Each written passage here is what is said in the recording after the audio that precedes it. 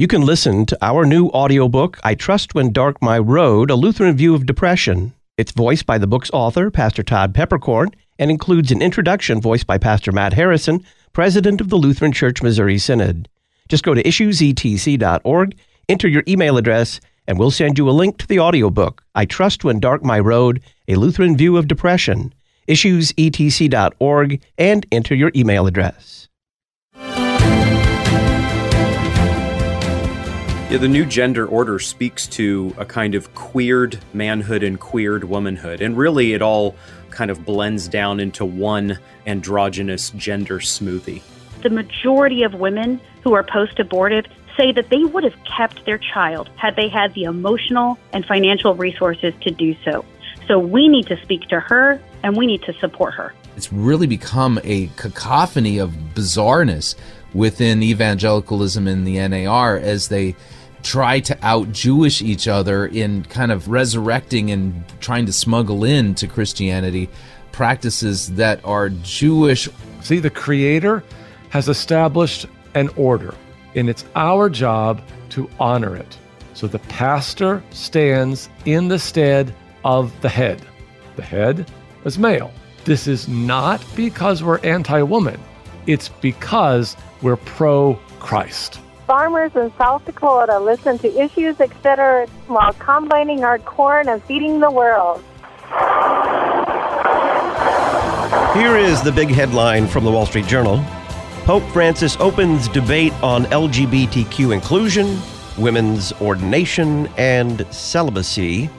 Issues on the table at Vatican Synod likely to provoke conservative Catholics in the U.S. Well, the only real question here is where Pope Francis himself stands on those issues, and he's managed to muddy the waters in advance of his synod on synodality. Greetings and welcome to Issues Etc. live on this Wednesday afternoon, October the 4th. I'm Todd Wilkin. Thanks for tuning us in. We'll talk about media coverage of the Roman Catholic Church's Synod on Synodality with Terry Mattingly of Get Religion. Pastor Tom Baker joins us to teach a Sunday school lesson on Solomon praying for wisdom, and then we'll respond to your unanswered Bible questions with Pastor Brian Ketchelmeyer and Pastor Brian Wolfmiller. Terry Mattingly is Senior Fellow at the Overby Center for Southern Journalism and Politics at the University of Mississippi. He's founder and editor of Get Religion and author of the weekly On Religion column for the Universal Syndicate and the book Pop Goes Religion. Terry, welcome back. Glad to be here. So why are journalists saying that these Catholic debates over same-sex union blessing rights are really just a matter of ideology instead of doctrine? Well, there's two reasons for it. First, the Pope used the word during his remarks in Lisbon not that long ago when he kind of lashed out gently at his American critics and said that they were replacing faith with ideology. So the Pope introduced the word. However, journalists have been using this word for years now instead of using the word doctrine. Because if you think in Get Religion terms and through some of the phrases we use a lot, I frequently, when others on the site, repeat the mantra that politics is real. Religion, not so much. And then if you continue that kind of equation, if religion, if doctrine affects things that are real, then the motivations for those debates and clashes must be political, ideological. So I think that's what we have here. We have what is clearly a debate about doctrine in the Roman Catholic Church, and specifically about a concept called the development of doctrine. And what does this common phrase in Catholic thought, what does it mean? How does doctrine change? Pope Francis stated that you can reinterpret doctrine once the Holy Spirit has given you a greater understanding of what the doctrines meant, which, needless to say, that raises all kinds of red flags. But I think we are dealing with a situation where when religion affects things in the real world that journalists value, such as the political careers of Catholic politicos who want to take public stands against the teachings of their church, when doctrine affects real things, like Catholic presidents, Catholic senators, speakers of the House, etc., Catholic candidates, then it must not be doctrine, it must be ideology, because things that aren't real can't affect the real world. So, I mean, that's a quick, rather philosophical explanation of the situation. But I also think it's interesting that even within the church, this shows up very clearly in a New York Times piece about the Synod and about what the Pope had to say about same-sex union blessings, or the blessing of gay Catholics who are involved in same-sex unions. I think that's the way the reformers would word it. This gets us into the heart of kind of the Pope's arguments, and we'll come back to that. But I think that right now there are Catholics who are saying, oh, this isn't about doctrine. Nobody's talking about changing doctrine, except the conservatives who say we're trying to change doctrine. We're not really trying to change doctrine. We're just trying to change pastoral practice of how we treat people in the Catholic Church. So I guess maybe that's a third reason for the problem, and that is that Catholics themselves seem to be having an argument about whether this is really all about doctrine or not. So what did you make of the coverage on the part of kind of the two papers of record, beginning with the New York Times? Well, the New York Times has the main piece in the secular press. The Canadian Broadcasting Corporation did something short that's not as important to me as the New York Times. Then you have lots of Catholic coverage, and meanwhile, Catholic Twitter, it's safe to say yesterday, I think someone said that basically Catholic Twitter had a nervous breakdown yesterday. The most important thing, other than the fact that the New York Times piece, there's really no attempt to be fair-minded in the concerns of conservatives in this. And you could tell that right at the start when it's dealing with the 5 conservatives who sent a letter in the middle of the summer, apparently, to Pope Francis. And this is a very important term that we really need to explain and how this works under Catholic canon law. They sent him what's called a dubia, which is plural for the Latin word for doubts, that they have doubts about something that has been stated in public life, and they're sending formal questions to the occupant of the throne of St. Peter, asking him for his take on these questions. And a key aspect of this is, in Catholic tradition and previous examples, you're supposed to state your question in a way that the Pope can first of all answer with a yes or no. Is the following valid? Yes or no? Have the following people made statements that threaten Catholic doctrine? Yes or no? Well, I don't think people would consider it slander for me to say that Jesuits, and the Pope is a Jesuit, Jesuits don't like yes and no questions. So they sent him these 5 questions, and Pope Francis wrote back with lengthy explanations that did not include yes or no answers. So the 5 cardinals, all identified as conservatives, reframed their questions, sent them back to the Pope.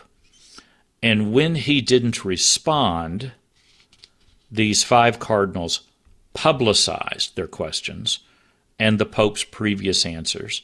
And here's what I think is remarkable. Normally, Pope Francis has just been ignoring questions of these kind in the past. But I guess to show clarity, the Vatican validated the wording of the Pope Francis responses. So all of a sudden, on some very crucial questions facing the life of the Church, we have some on-the-record material. Just days before the opening of this great, mysterious, and complex Synod on Synodality, which is kind of a Zen thing. It's a synod about synods, a meeting about meetings. I guess that will be arguments about arguments. You can go on with this kind of logic. But the truth is, nobody really knows what this meeting is or what its teaching authority is. This is not Vatican III, even though I've seen references to being kind of a warm-up for Vatican III, kind of a trial balloon for Vatican III.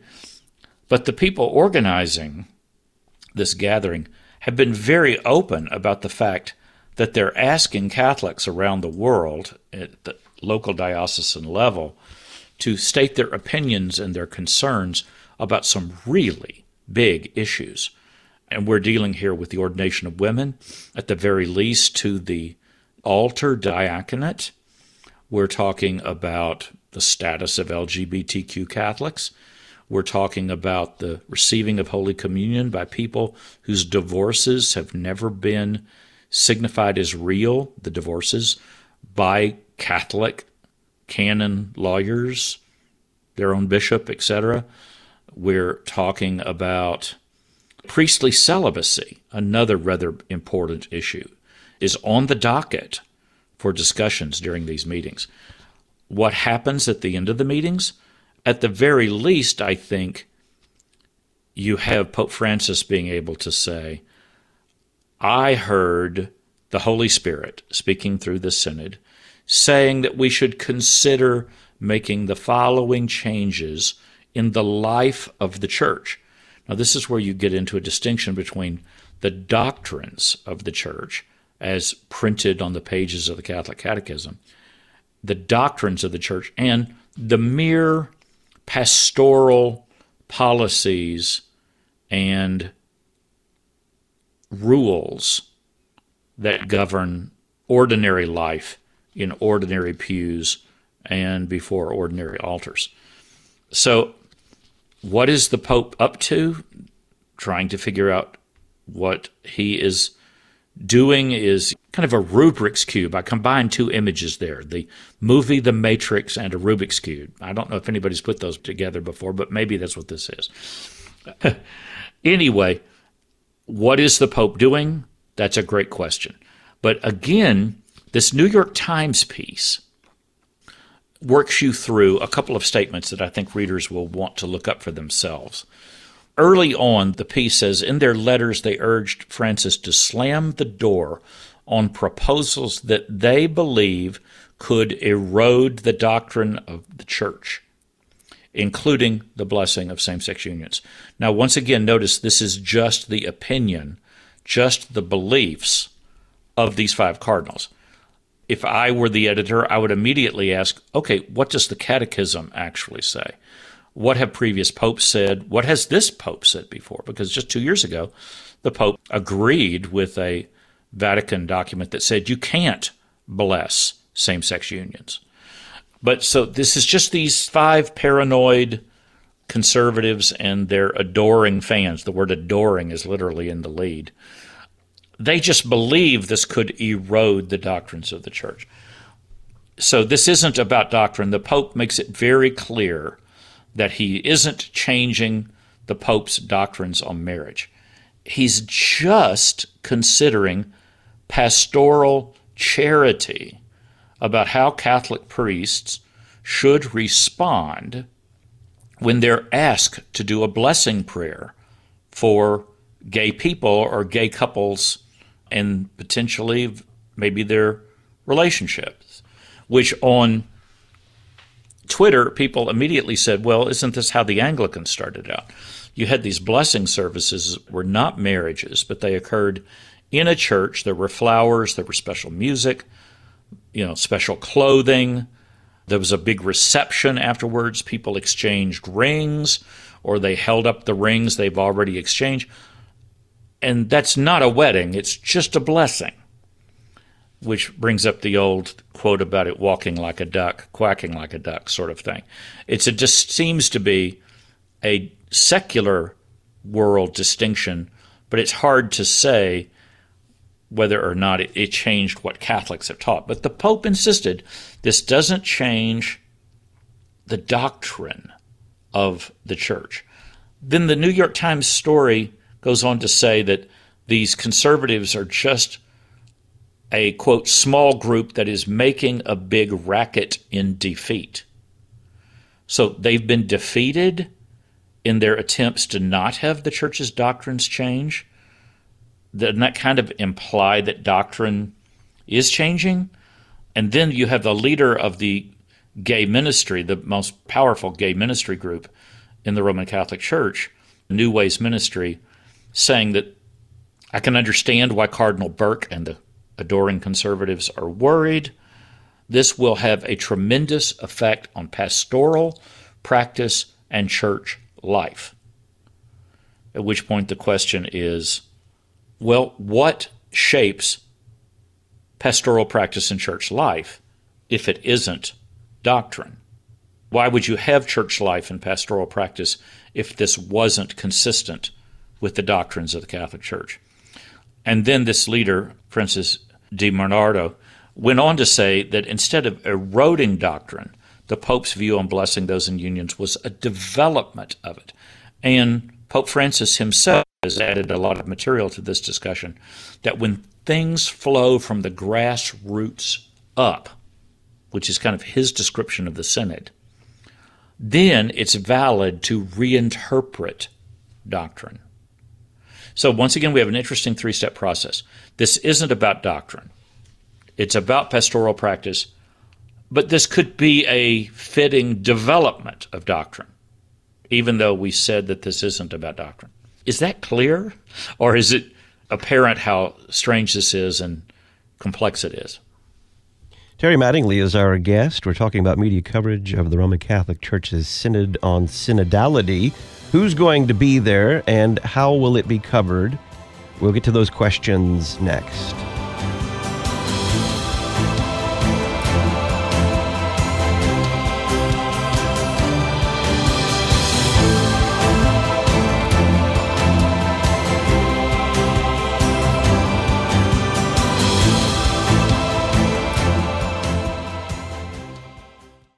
You can listen to our new audiobook, I Trust When Dark My Road, A Lutheran View of Depression. It's voiced by the book's author, Pastor Todd Peppercorn, and includes an introduction voiced by Pastor Matt Harrison, president of the Lutheran Church Missouri Synod.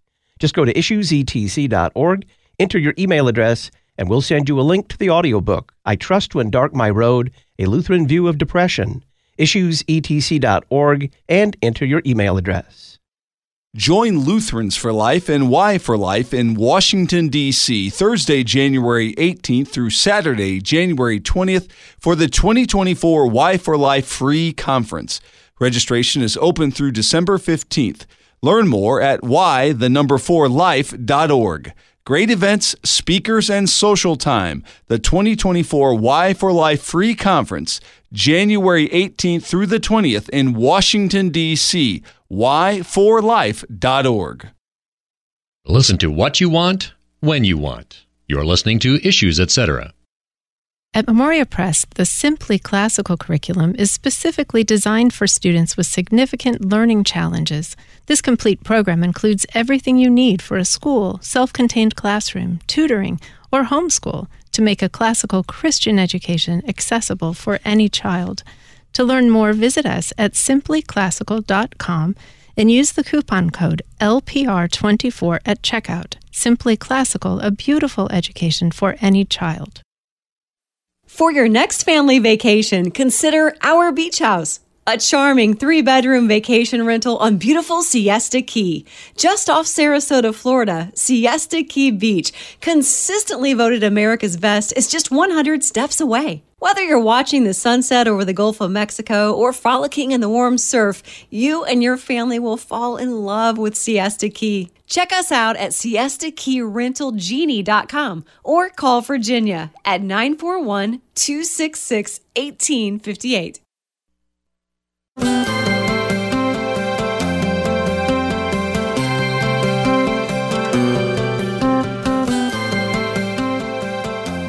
Welcome back to Issues Etc. I'm Todd Wilkin.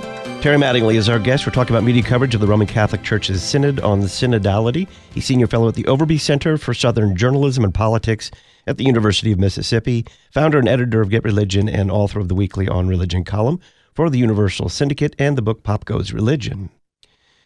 So what should media-savvy customers and consumers, what should they expect from coverage of this Synod on Synodality? What should they be looking for? That's a really tough question because it presents us with a kind of concentrated version of something you and I have discussed many times, which is how do we handle the media right now in general? Simply stated, I think that concerned readers are going to have a selection in their social media. They're going to need to have links that take them two places. They need to read the mainstream press, and then they need to read critics of the mainstream press. I would suggest they follow the work of our own Clementi Lisi, who is also the editor of a website called Religion Unplugged. And he will be writing like crazy in the days ahead. I think they should seek out, let's say, a liberal Catholic paper. National Catholic Reporter leaps to mind. A centrist Catholic paper like Crux, C-R-U-X, or maybe the website The Pillar, and a conservative Catholic paper like the National Catholic Register. And they should kind of compare what they're seeing there. But I was exchanging some emails with Clementi Lisi earlier today, and he sent me a list of websites that are carrying the actual documents and transcripts of some of the debates from what's happening in the Senate. And if people are really concerned, I'd suggest they actually read the key statements on their own. It's a sad commentary, but that's where we are in the world right now. It's kind of like my ongoing pledge to myself. Like during the most recent election, people heard this as partisan coming from either direction. I made a vow never to let Joe Biden or Donald Trump appear on my home TV screen. I just felt this was good for my stomach lining. And what I did instead was if something came up that was important, I looked up transcripts of what the candidates actually said, and then I read the transcripts instead of reading interpretations of the transcripts. That's a lot of work. I don't think everybody would do it, but in the case of this Synod, on key issues, I think that's what readers are going to have to do. So what is next if this pastoral option that's being floated by Francis is accepted or even not clearly rejected by the Synod on Synodality? Well, there's a priest on Twitter who goes by Father V, and I looked up some background on this man, and he is a former chaplain at a Notre Dame University dormitory for men. He's been active in Catholic education at several levels, and I haven't been able to get in touch with him, but his tweets have been very interesting. So let's look at two different scenarios. So let's say that what we end up with here is kind of an Anglican local option on issues of blessing same-sex unions, to where some bishops approve of it and some bishops don't approve of it. And this could even be as simple as the Roman Catholic Church deciding not to discipline bishops, like in Germany, that allow people to proceed with these kind of blessings. I would remind our listeners something we've discussed before, and that's a very important quote from Cardinal Jean-Claude Hollerich, who is the Relator General for the Synod, the person who is kind of in charge of shaping its debates and shaping the documents that go into it and the documents that come out of it. Some people have been calling him the head of the Synod, and no, I think that that's Pope Francis. But Pope Francis chose this man, for a European bishop from Luxembourg, chose him to be the Relator General to control it. Now listen to this quote from last year. This man, this cardinal, said, "The Catholic teachings on, quote, homosexual relationships as sinful are wrong. Jumping ahead, I believe that the sociological and scientific foundation of this doctrine is no longer correct. It is time for a fundamental revision of church teaching, and the way in which Pope Francis has spoken of homosexuality could lead to a change in doctrine." Unquote. Now that's the person in charge of the debates and the documents coming out of the Synod. That's the cardinal who is kind of steering the ship, a strategic leader in this. So even if the assembly, the Synod, doesn't end up taking a clear position on the blessing of same-sex unions, it could just simply leave the status quo where it is, which is that Rome is not disciplining bishops who are allowing their priests to do same-sex blessing rites without being disciplined. In other words, things are already muddled at the pastoral practice level, and that could just continue. But in the worst case scenario, from the viewpoint of the what I call the pro-catechism Catholics, this priest said a same-sex couple will approach Father X with full knowledge that he will not invoke a blessing upon their relationship. The couple then alerts the media, forcing the hand of the local bishop who hates bad publicity. What do you think will happen to Father X? Or if a bishop, now this is back to Mattingly's voice, what if you have bishops who take strong stands against the actions or what appear to be the actions of the Synod, or how the Synod is interpreted, or what the Pope ends up saying? What if you had a bishop who came out strongly against what the Pope has said in the dubia response? Like, let's say, the Bishop of Tyler, Texas, Bishop Joseph Strickland, who has now gone public with the fact that the Vatican is investigating him and is considering asking him to resign. So you could end up with a situation where people who question the process that led to this kind of embrace of pastoral practice of blessing same-sex unions, those bishops are fine. They're not going to get punished.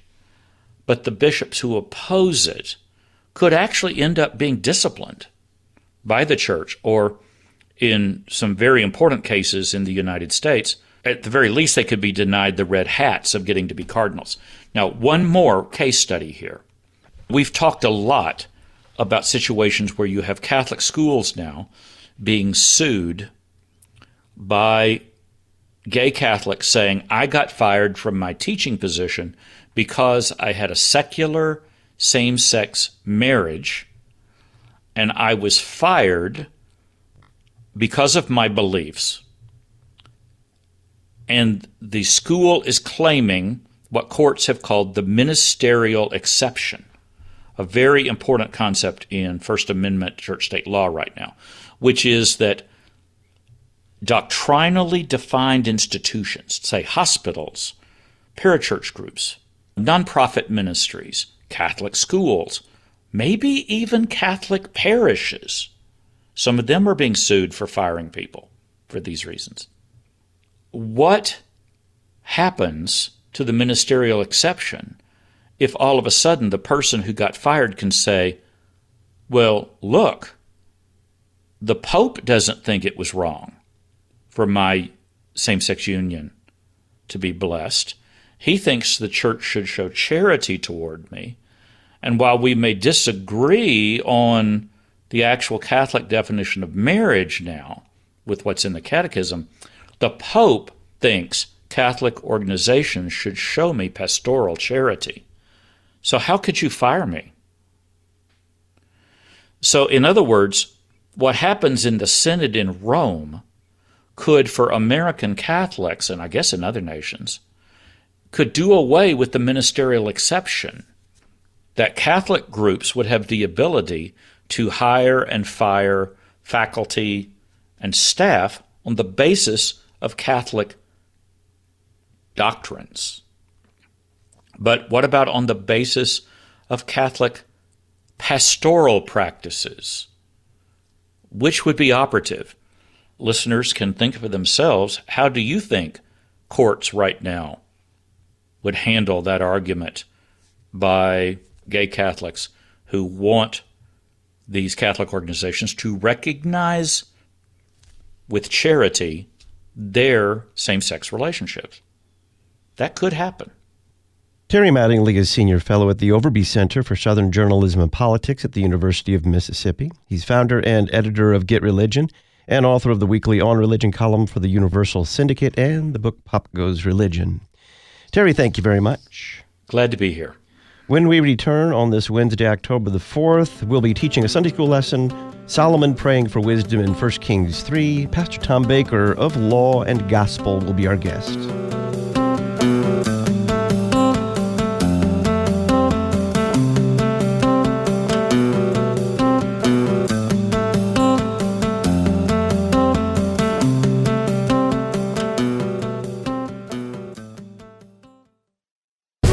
Psalm 144:1. Blessed be the Lord my rock, who trains my hands for war and my fingers for battle. Those serving in the armed forces want LCMS chaplains. We need courageous pastors to bring the gospel and sacraments to those protecting our nation, along with wise counsel and the peace found only in Christ Jesus. If you are between the age of 26 and 43 and have a heart for ministry in the armed forces, call 314-996-1337 or email lcmschaps@lcms.org. Essential exercise for the Christian mind. You're listening to Issues, Etc. Have you ever wondered about some of the more difficult topics or teachings of Scripture, such as what does the Bible say about polygamy or slavery or the free will, or what about law and gospel?